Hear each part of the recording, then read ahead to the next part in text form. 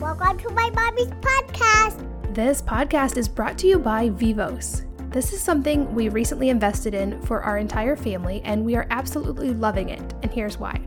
So data shows that the nutrition we receive in utero determines our palate development and how narrow or open our airway and jaw structure are.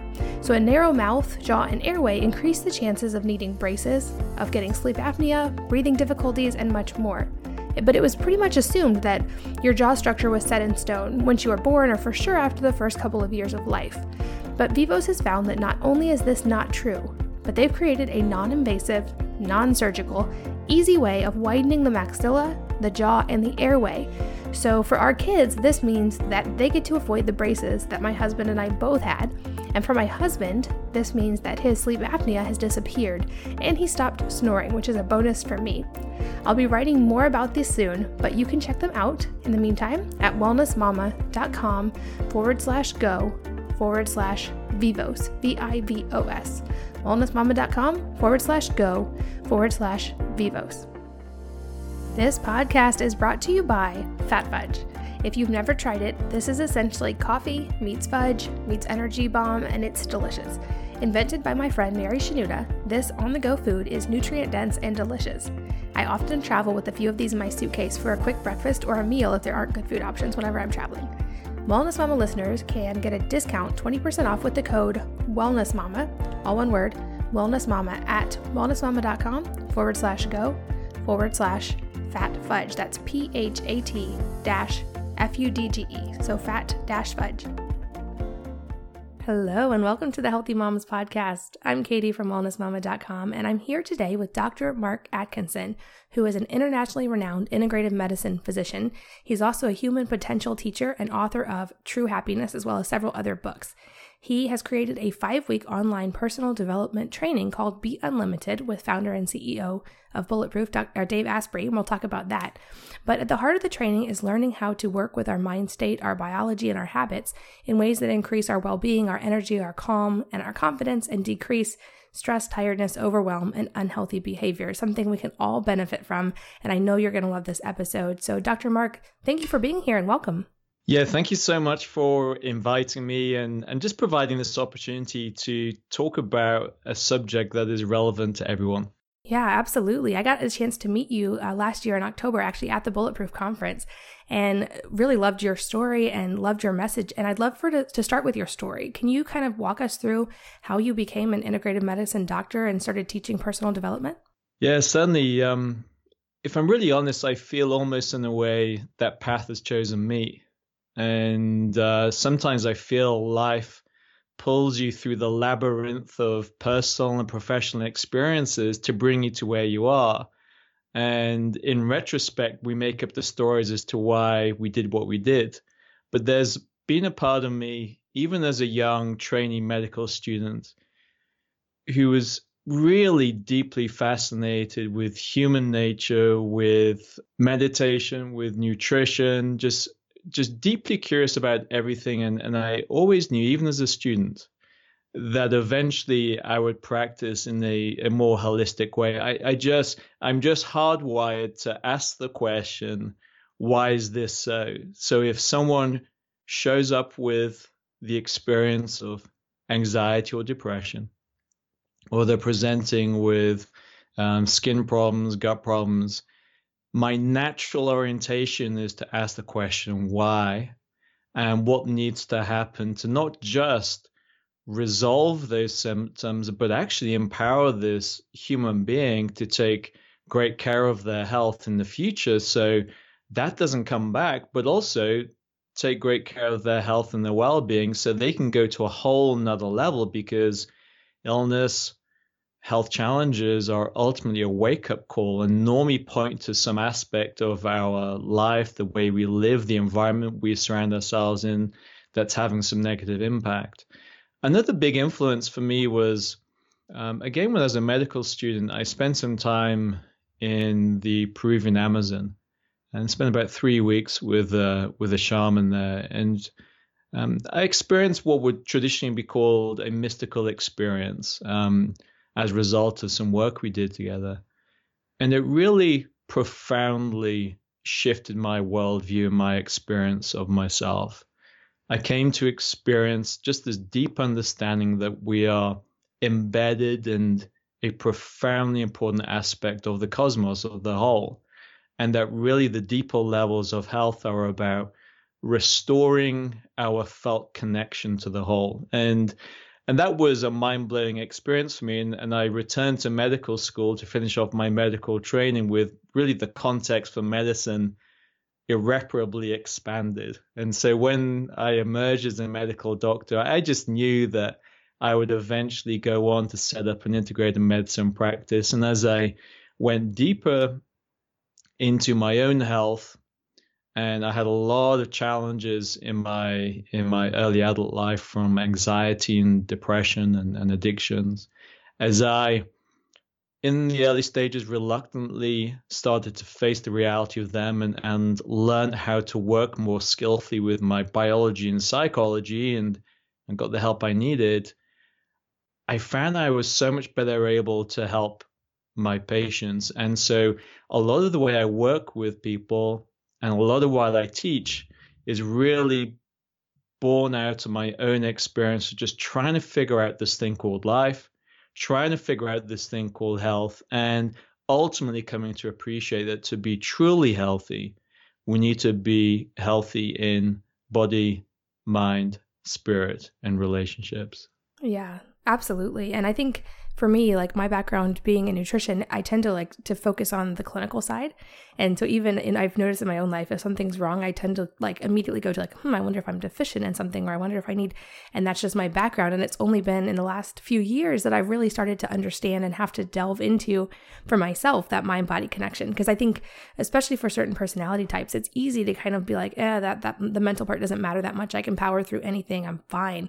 But can you like share kind of both through your own story and through your work, how you've seen like how impactful that mind-body connection is for health in all aspects? It's foundational and it's essential. One way of understanding is the body and the mind are two sides of the same coin. They're profoundly influencing each other all the time. So what goes on your psychology, from your beliefs and your mindset to the type of thoughts you're experiencing to the emotions that are streaming through your body, they have a physical impact on the functioning of your biology. We know this because when you are able to rest in a state of gratitude or appreciation or love or care, we know there is a significant shift in our heart rate variability, our brain waves, and the body gets flooded with endorphins and chemicals that move us towards a higher level of health and well-being.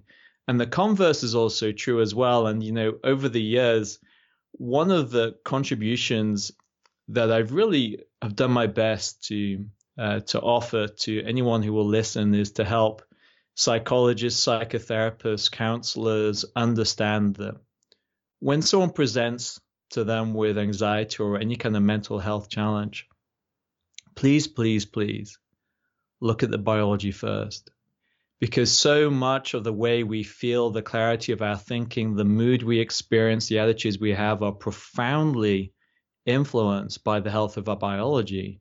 And most of us know that is like, if our blood sugar is low, what happens to us? If our hormones are out of balance, if our gut health is out of balance, if we experience infections or allergies, if there's any biologically rooted illness, then it affects the way we feel. So really, what we've come to understand is that we have to treat our biology, our psychology at the same time, whilst also paying attention to our environment. Because really the way we are in any given moment is a function of the interaction between all three. And so what tends to happen is that health professionals come into one of those domains as their specialty. So for a doctor or a nutritionist or an osteopath, they come in at the biological domain. If you're a counselor, psychotherapist, you come in at the psychology side. If you're an environmental specialist, you come in that side. And really having an appreciation of all of those levels, or at least working as part of a team of professionals who have that knowledge of those domains, is really essential.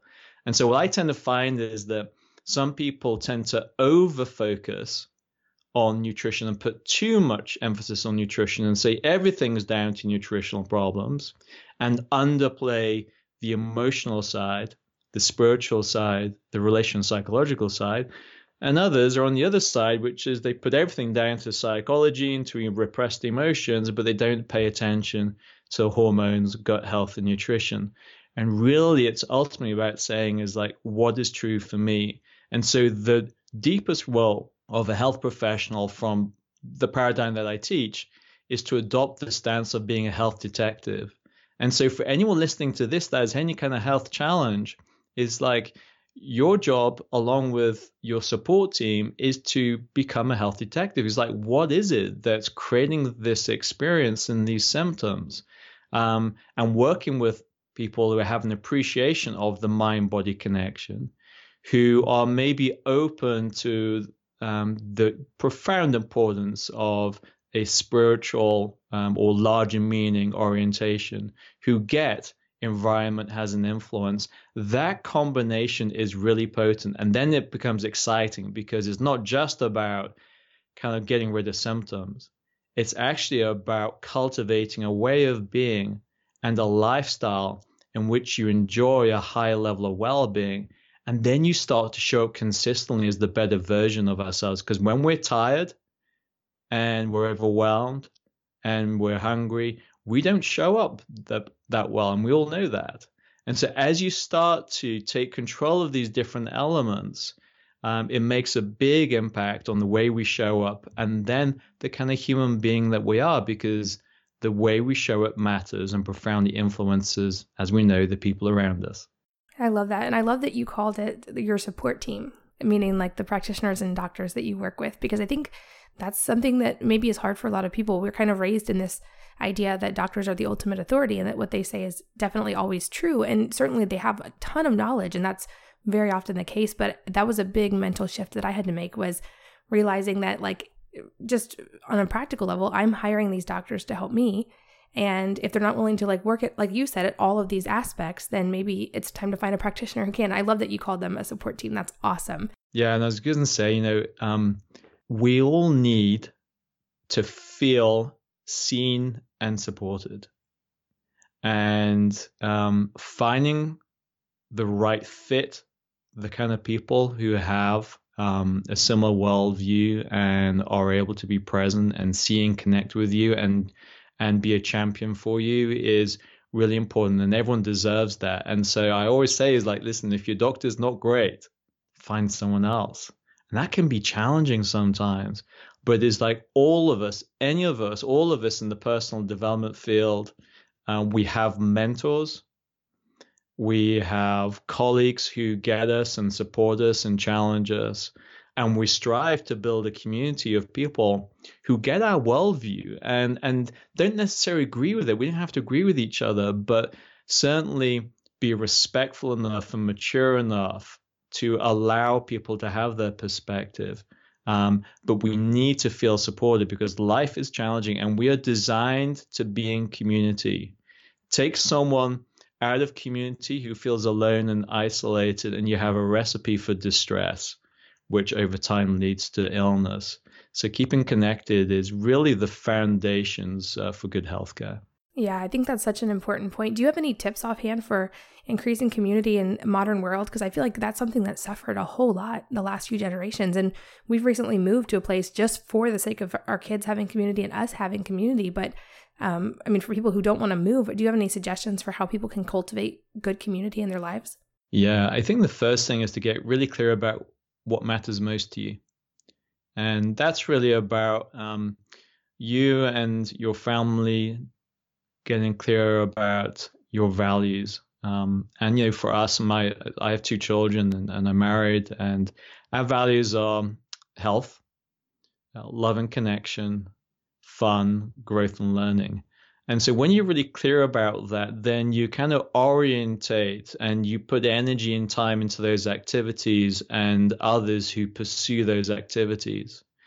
And so, when you're clear that, health is important and love and connection is important, then you kind of seek out other people who also have those kind of lived values. And so safe health's important. Then, you go to a local health talk given by a holistic health center, and guess what? You start connecting with people who are into health.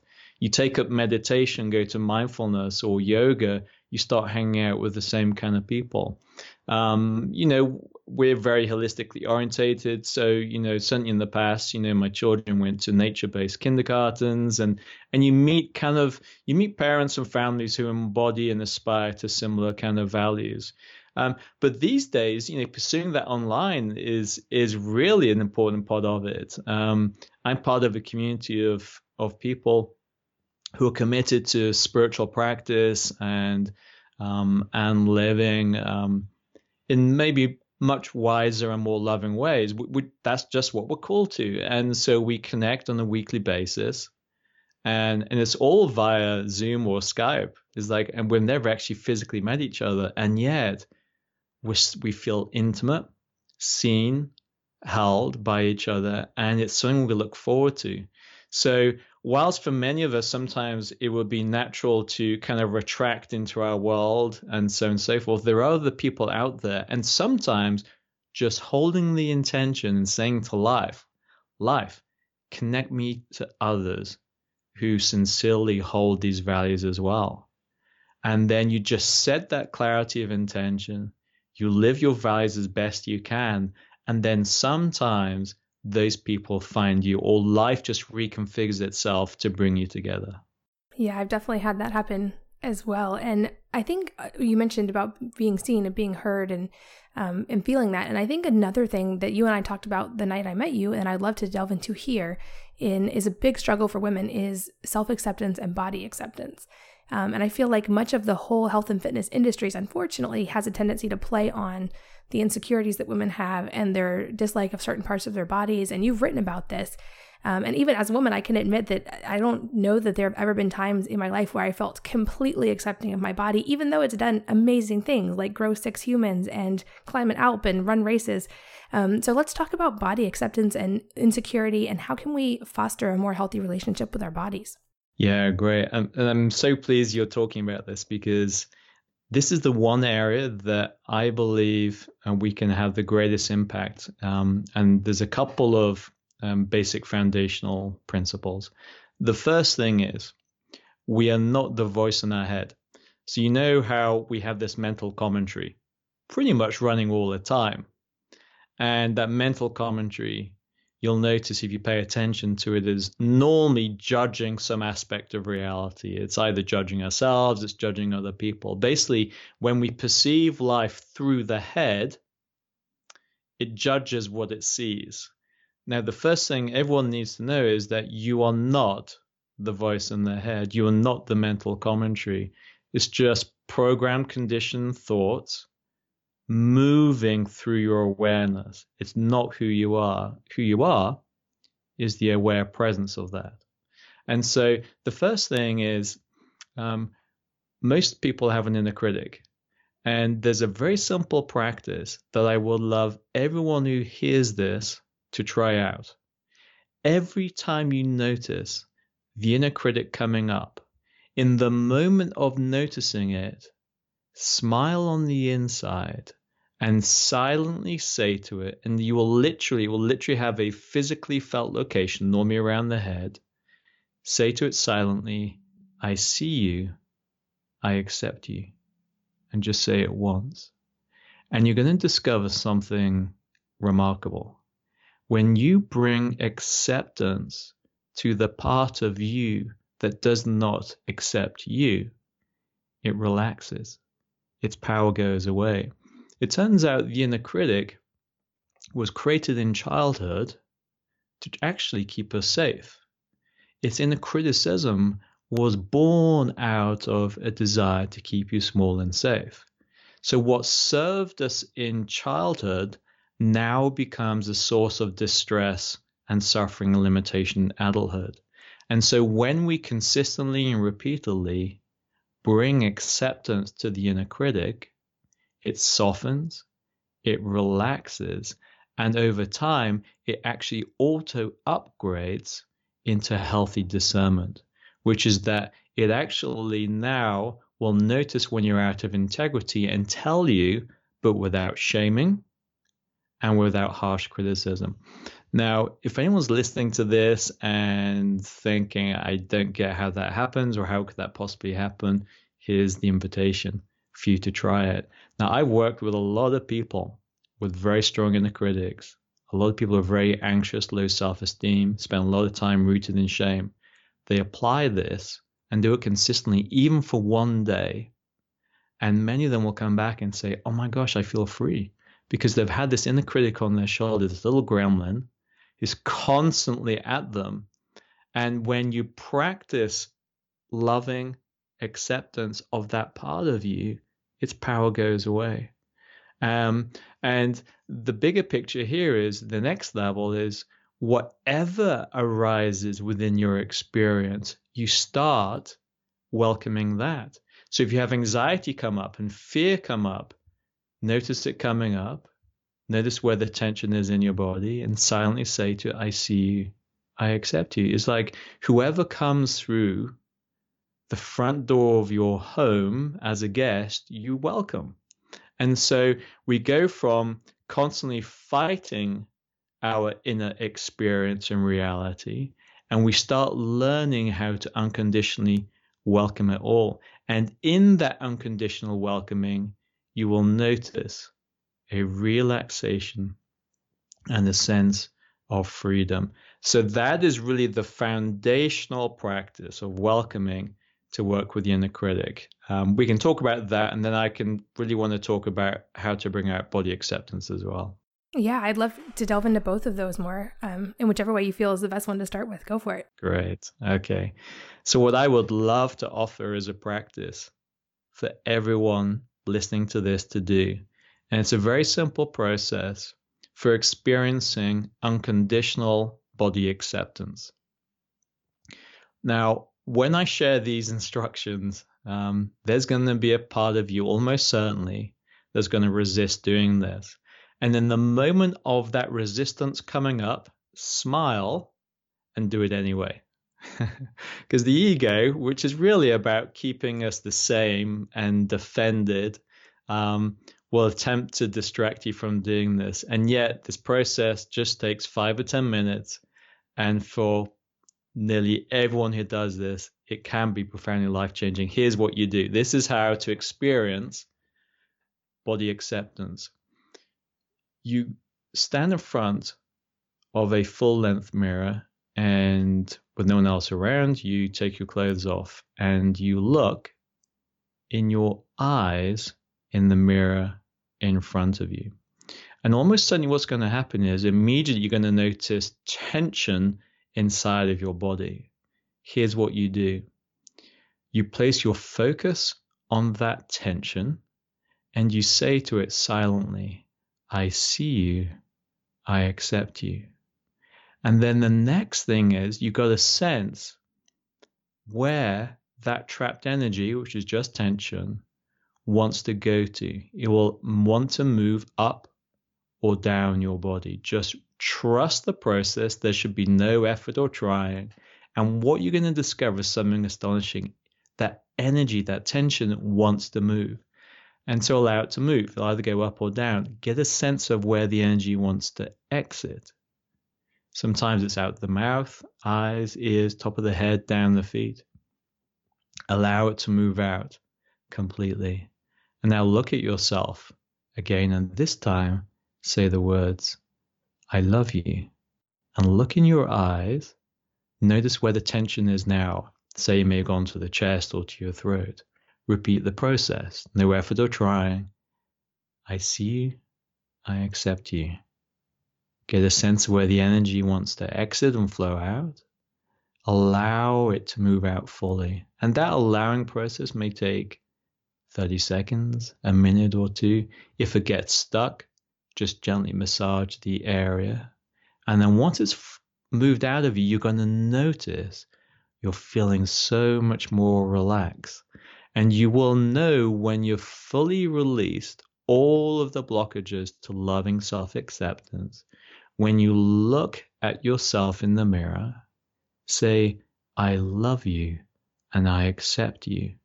And you will feel this alive expansiveness in your body without resistance.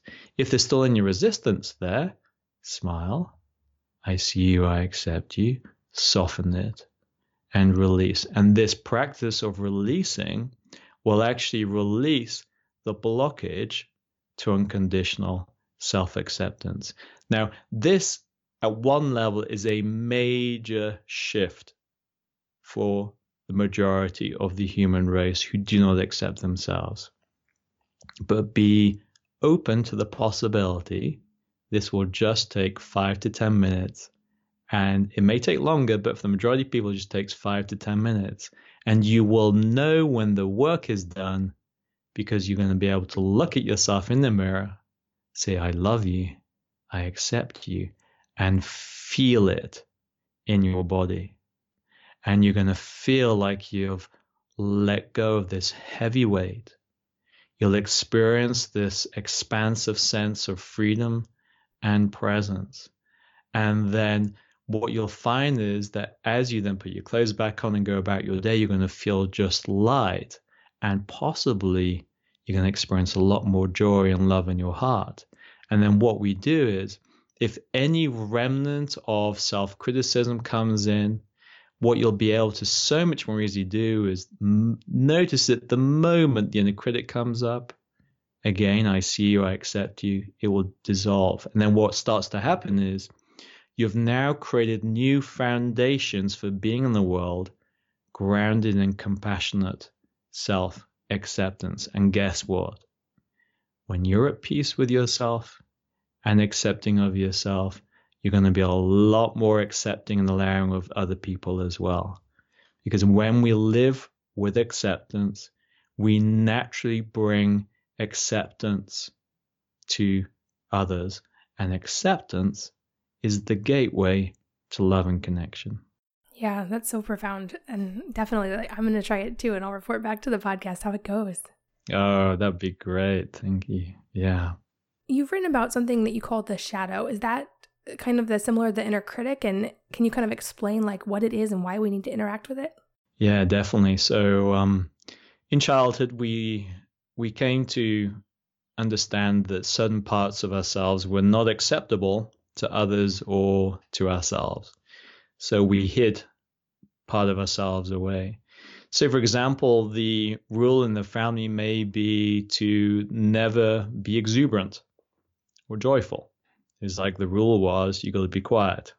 You got to be conservative. You got to be studious. You have to be, it's like if you are a certain way, then we'll accept you, and you go out of those kind of boundaries, then you get into trouble.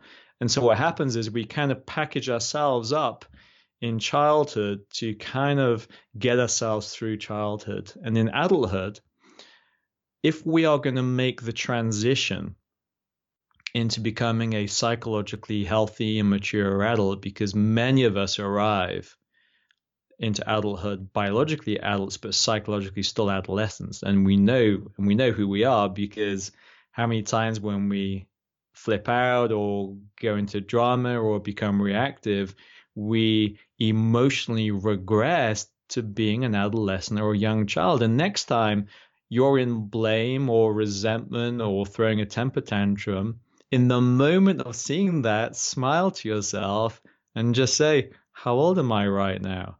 Right, you've emotionally regressed, and we do it all the time. Anytime we're engaging in blame and resentment, we've emotionally regressed. So working with the shadow is learning to welcome back all of those exiled parts of ourselves. Now, what's incredible about life is life will bring you the people who embody those parts. So if there are specific people or types of people in your life who trigger and activate you, who you naturally go to judge very strongly, they are pointing back to you the aspect of you that you need to turn towards and welcome. So say, for example, I was with someone who's really exuberant and very loud and gregarious, and I'm in there in my kind of arrogance going, they should not be that way. They should be, well, kind of like me. And if I'm overreacting to that and I'm getting tense, they are the messenger from life designed to point out to me the exuberant part of me that I need to welcome. And so here's an amazing practice. So say if it was exuberance and I was denying that. And at one stage I did deny that. This beautiful practice. What you do is you just acknowledge, okay, this is a shadow part that's come up. You just silently say to yourself, I am exuberance and freedom. And an amazing thing happens. When you add freedom into whatever the quality is that needs to be welcomed back, it almost unlocks the door to that part of you coming back. It's incredible. And we have a positive shadow. So sometimes, we overvalue certain people and qualities. Wow, it's like, that person is just so eloquent. So we deny our eloquence.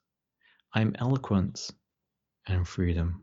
And then you feel a shift inside of you. And it's like, if you can imagine, it's like discovering one day you live in this vast, beautiful mansion. And that mansion is yours. And yet you've only been living on the first floor of it. You've never been to floors 2 and 3 and peeked inside the other rooms.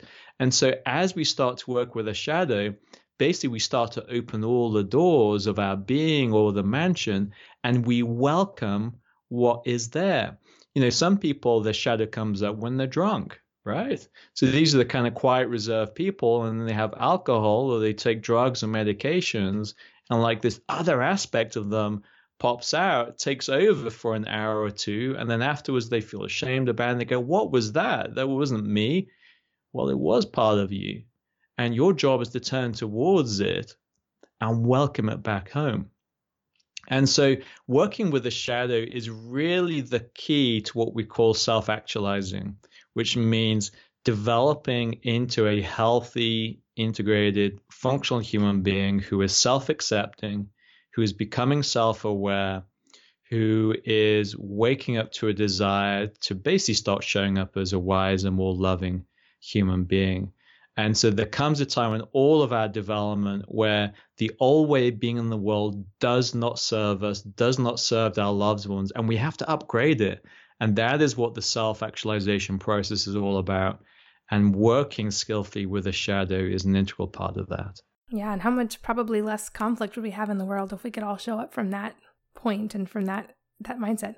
So here's the thing. This is the thing, right? It's like we're not doing this for ourselves. We are, but we're doing it for the whole. It's like a very profound shift happens when we go from the attitude of what can I get from life to life. What would you have me do? Who would you have me become? When we shift from egocentric to life-centric, a profound thing happens. We discover at one level that our life is not our life. It belongs to life. It's just that we are the custodians of this body-mind. And our invitation and job is to learn how to skillfully work with and look after this body-mind and place it in service of life. And so what starts to happen is as we learn how to take care of this body-mind of ours, and that's just foundational things. It's good nutrition, it's healthy lifestyle, it's good self-care. It's learning how to train our attention so we can focus on the things we need to focus. It means learning how to welcome and work with our emotions and our stress. It means knowing when to, how to work skillfully with belief systems and let go of belief systems that don't serve us. It means learning how to set healthy boundaries, physical, sexual, emotional, psychological, spiritual boundaries. It means learning how to become empathic, to truly deeply listen, and to see others not through the head, which always divides, but to see others with the eyes of the heart that see into our shared humanity. And as we learn these foundational skills, and the reality is we all need to do this, as we start to do this, we just start showing up consistently and imperfectly, because we don't want the perfections to get hold of this, consistently as a healthier, more conscious, awakening human being. And then guess what? We discover that our gift is to the present moment in front of us. For all of us are custodians of the slice of the present moment that's in front of us. We are there to serve that. So when we go into our heads about what am I supposed to do with my life and what's my greater life purpose, at the deepest level, it's about simply being present to and serving of the moment that's in front of us with our full attention. And so one of the greatest challenges for all of us is that we start off living within this mind-made prison called the egoic self. And we know if we're living inside of it because we will feel separate from life. If your day-to-day experience is feeling separate and experiencing the world through the filter of me and not me and compulsively judging that, you just need to know you're living within a mind-made prison, a psychic firewall created in childhood to keep you safe that no longer serves you. And that who you are is to be discovered when you come out of your head back into reality. And the gateway practice that I teach for that I'd love to offer here, Katie, is called centering practice. Now, the great thing with this is you can use it throughout the day. I'm not going to tell anyone to go away and put aside half an hour to meditate. This knows like your everyday life is your practice.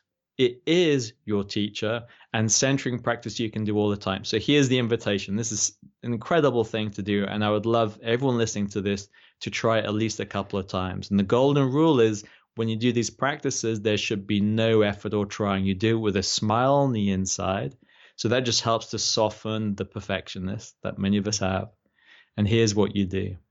If it's safe for you to do this, you're not driving, just close your eyes. And without effort or trying, just breathe down into your lower belly, allowing the lower belly to become soft whilst counting silently down from 5. So we go 5, 4, 3, 2, 1. Arriving in your belly, if it helps, just place your hand there. And then without going back up to your head, gently open your eyes, but keep your focus in your lower belly. And if you've dropped down into your center in the lower belly, you're going to discover something really quite remarkable. Your mind would have gone still. You will feel grounded and centered in your body and so much more in the present moment. And this is the experience of what I call aware presence. You feel awake, alert, centered, engaged, and perfectly primed to respond to the needs of the moment. When we feel overwhelmed by life, we feel stuck, we feel agitated. And the moment in seeing that from this day forward, what I invite you to do is in the moment of noticing that to smile and practice centering, come back down into reality again, and then proceed from there. And the name of the game is this. If you ever want to feel close and connected to another human being, it is impossible to do that if you're perceiving them from the head. Because the only thing you're intimate with when you perceive from the head is your own thoughts about them.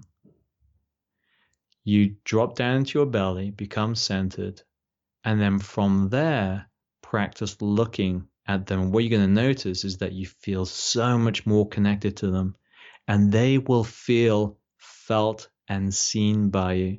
And so this very foundational skill is just simply learning how to develop a level of mastery over your attention and your state of consciousness. Very few people, apart from those who meditate a long time, know how to do this. So the centering practice is something you can apply straight away. And then you discover, oh my gosh, I spent all of my life living up in my head, feeling alone and isolated, which is a perceptual artifact, feeling disconnected from others and very judgmental of them and others. Whereas all along, by actually just dropping into my center, I come into reality and I can see clearly. I feel connected. I feel empowered. I feel better able to respond to life's challenges this way. And then the deal is this. When you need to use your head to think, plan, analyze, by all means go back up to your head to have a good old think. But then when you're finished, please come back down again into your home base, which is the centering practice. Yeah, that's great, and such a simple thing that any of us can really add pretty much, like you said, any time in the day. This podcast is brought to you by Vivos. This is something we recently invested in for our entire family, and we are absolutely loving it, and here's why. So data shows that the nutrition we receive in utero determines our palate development and how narrow or open our airway and jaw structure are. So a narrow mouth, jaw, and airway increase the chances of needing braces, of getting sleep apnea, breathing difficulties, and much more.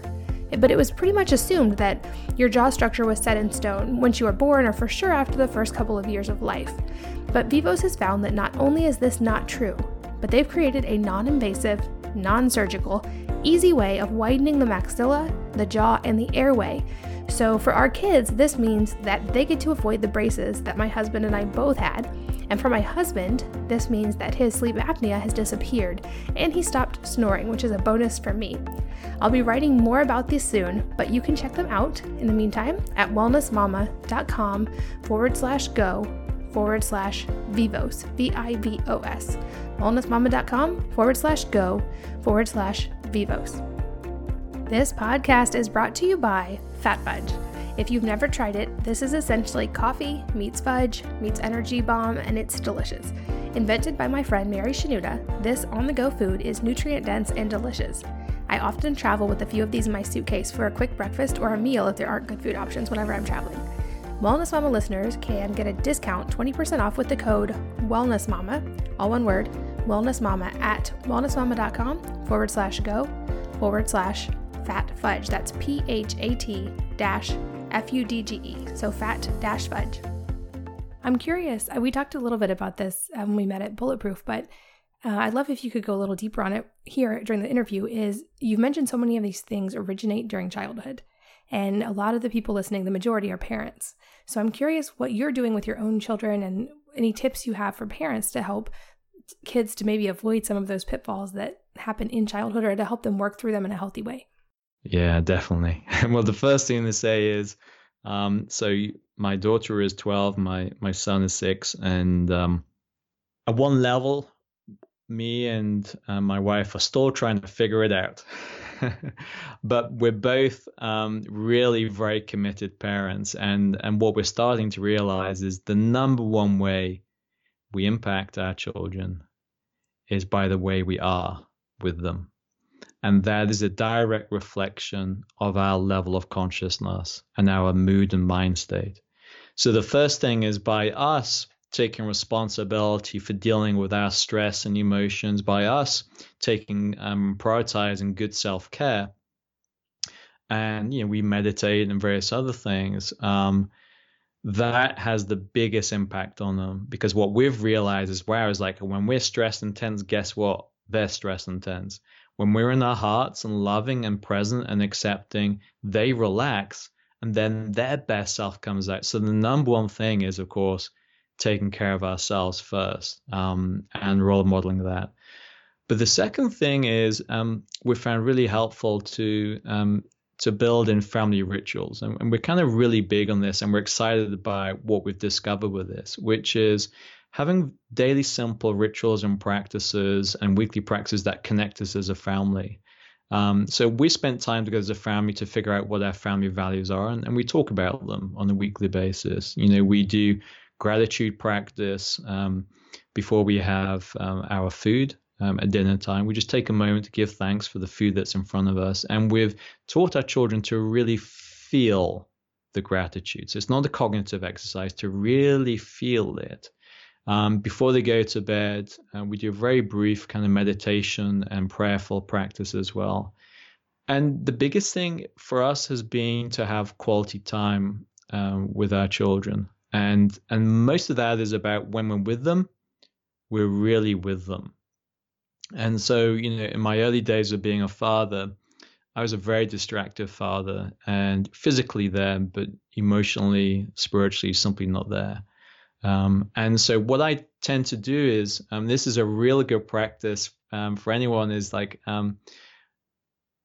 before you see your children in the morning, take a moment to center yourself in your lower belly.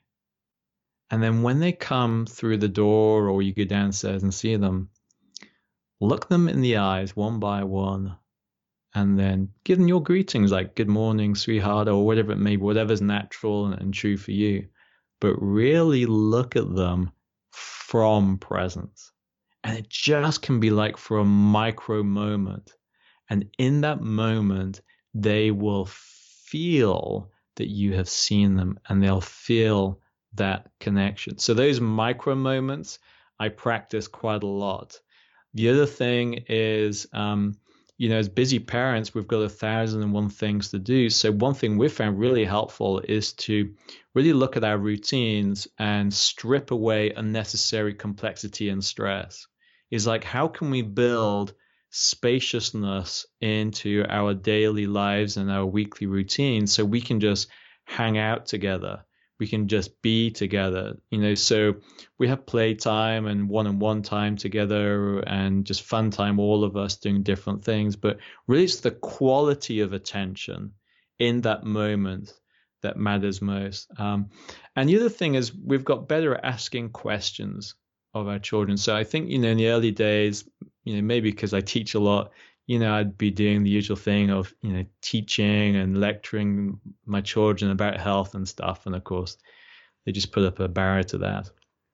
And so these days, I'm taking the attitude of much more of just simply being curious about who they are and waking up with the attitude of who are they today? Who's my wife today? Who am I today? And never taking for granted that I know who they are, that they are the same human beings they were yesterday. So being curious, kind of asking questions about the day. Like I take my daughter to dance class, and my most precious time with her is when I'm in the car with her. I just love listening to her, hearing about her day, what's going on with her friends. And just so I guess we're at a place now where they can share themselves with us. We're present enough most of the time, not all the time, but most of the time to hear them.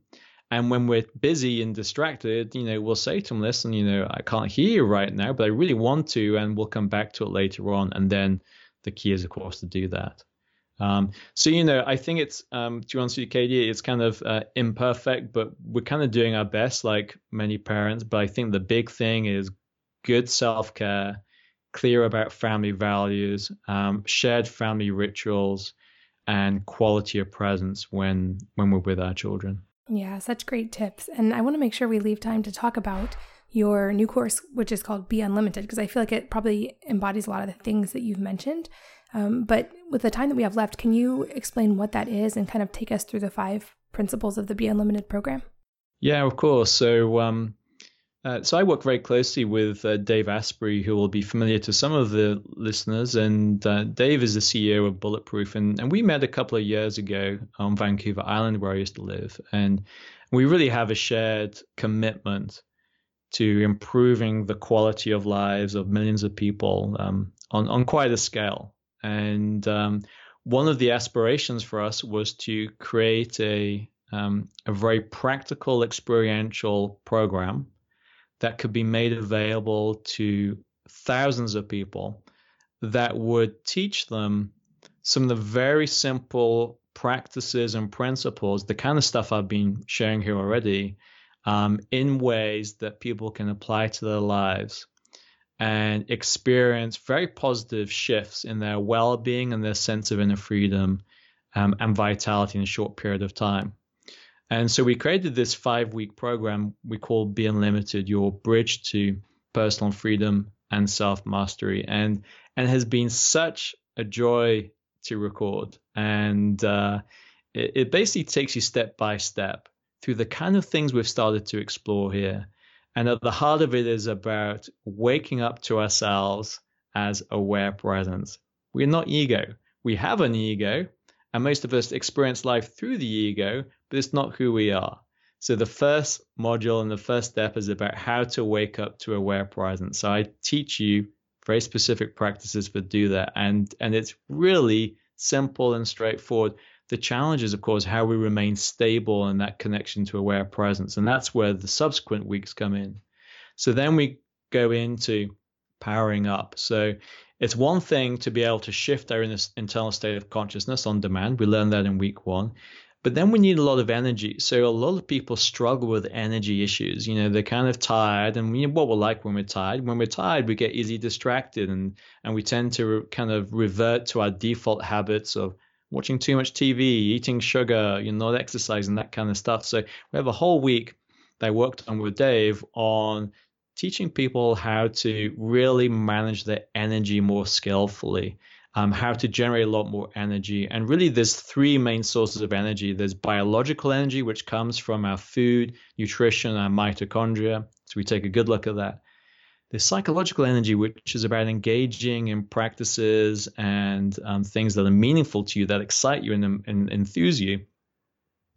And then there's spiritual life force energy, which is as we learn to live more from the heart and from integrity, and live in harmony with the way things are, with life itself, and open up to that, and maybe start loosening our private agenda and our propensity to control, but actually relax a bit more into the flow of life whilst taking care of our body, what we find is that we tap into this deeper, more nourishing wellspring of energy and aliveness. So we explore that in week 2.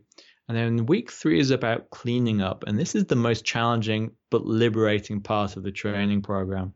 I teach you how to systematically start cleaning up your environment. That means getting rid of all the chemical stuff. It also means decluttering as well, if that's something that's relevant to you. I teach you how to start cleaning up your biology, which means cleaning up your diet, your lifestyle.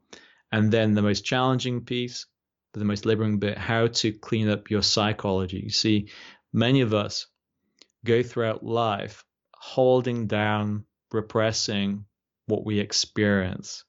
And that experience remains within us like a beach ball we're holding underwater. And loads of us have hundreds of these beach balls we're holding underwater. And guess what? That's really hard work. It takes up a lot of our energy. So I've created a process for systematically welcoming and working with these beach balls. And the releasing practice I shared earlier on is at the heart of that. They're into week 4, which is about growing up. So you know how many of us have a whole bunch of habits that are outdated, do not serve us, bring out in the worst of us. So I'm going to teach you a process for upgrading those habits. So basically we more become healthier, more functional, psychologically mature human beings. And with that, we grow in awareness, and then we're actually of greater service to others. And then the final week is about showing up.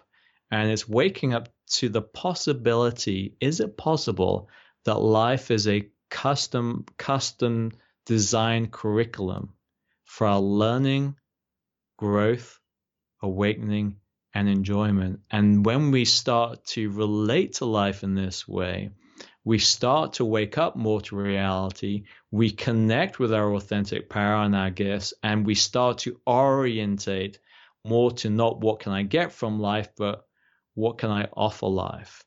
And so it's that 5-week is held within a community of people who are going through the same thing. I escort you through it personally. There's videos, there's resources, there's practices. And what we really hope is by the time you emerge from that 5 weeks, that you feel empowered. You experience a much higher level of serenity and well-being. Whatever challenge you're facing or will be facing in the future, you'll have resources to deal with it so much more effectively. And also, hopefully, along the way, you'll connect in with other like-minded people that you can continue to develop along with as well. So that's the nutshell of Be Unlimited. And you can go to beunlimitedtraining.com to find out more. Yeah, absolutely. And I will have links in the show notes as well at wellnessmama.fm. And I believe there's a special offer we've put together for listeners. They can find that in the show notes as well. But I always like to end with everything we've talked about. And if someone really resonated with any of these points and feel like this is work they need to do, what would be your first baby step, or where you would encourage everyone listening to just start to make steps in this direction? Yeah, so I'd say the first thing is to understand that beneath and beyond the constant mind chatter and the voice in your head is an ocean of calm and well-being that you can start to access by coming out of your head into the present moment through the gateway of the lower belly using centering practice. And the more you do that, the more you disengage in helpful thoughts and stories and dramas and narratives and keep coming back to reality, the more empowered and better able you'll be able to deal with whatever is in front of you. I love it. Dr. Mark, thank you so much for being here. This has been a really fun episode, and I know it's going to help a lot of people. I appreciate your time so much. You're welcome. And thanks to all of you for listening, and I will see you next time on the Healthy Moms Podcast. If you're enjoying these interviews, would you please take 2 minutes to leave a rating or review on iTunes for me? Doing this helps more people to find the podcast, which means even more moms and families can benefit from the information. I really appreciate your time, and thanks as always for listening.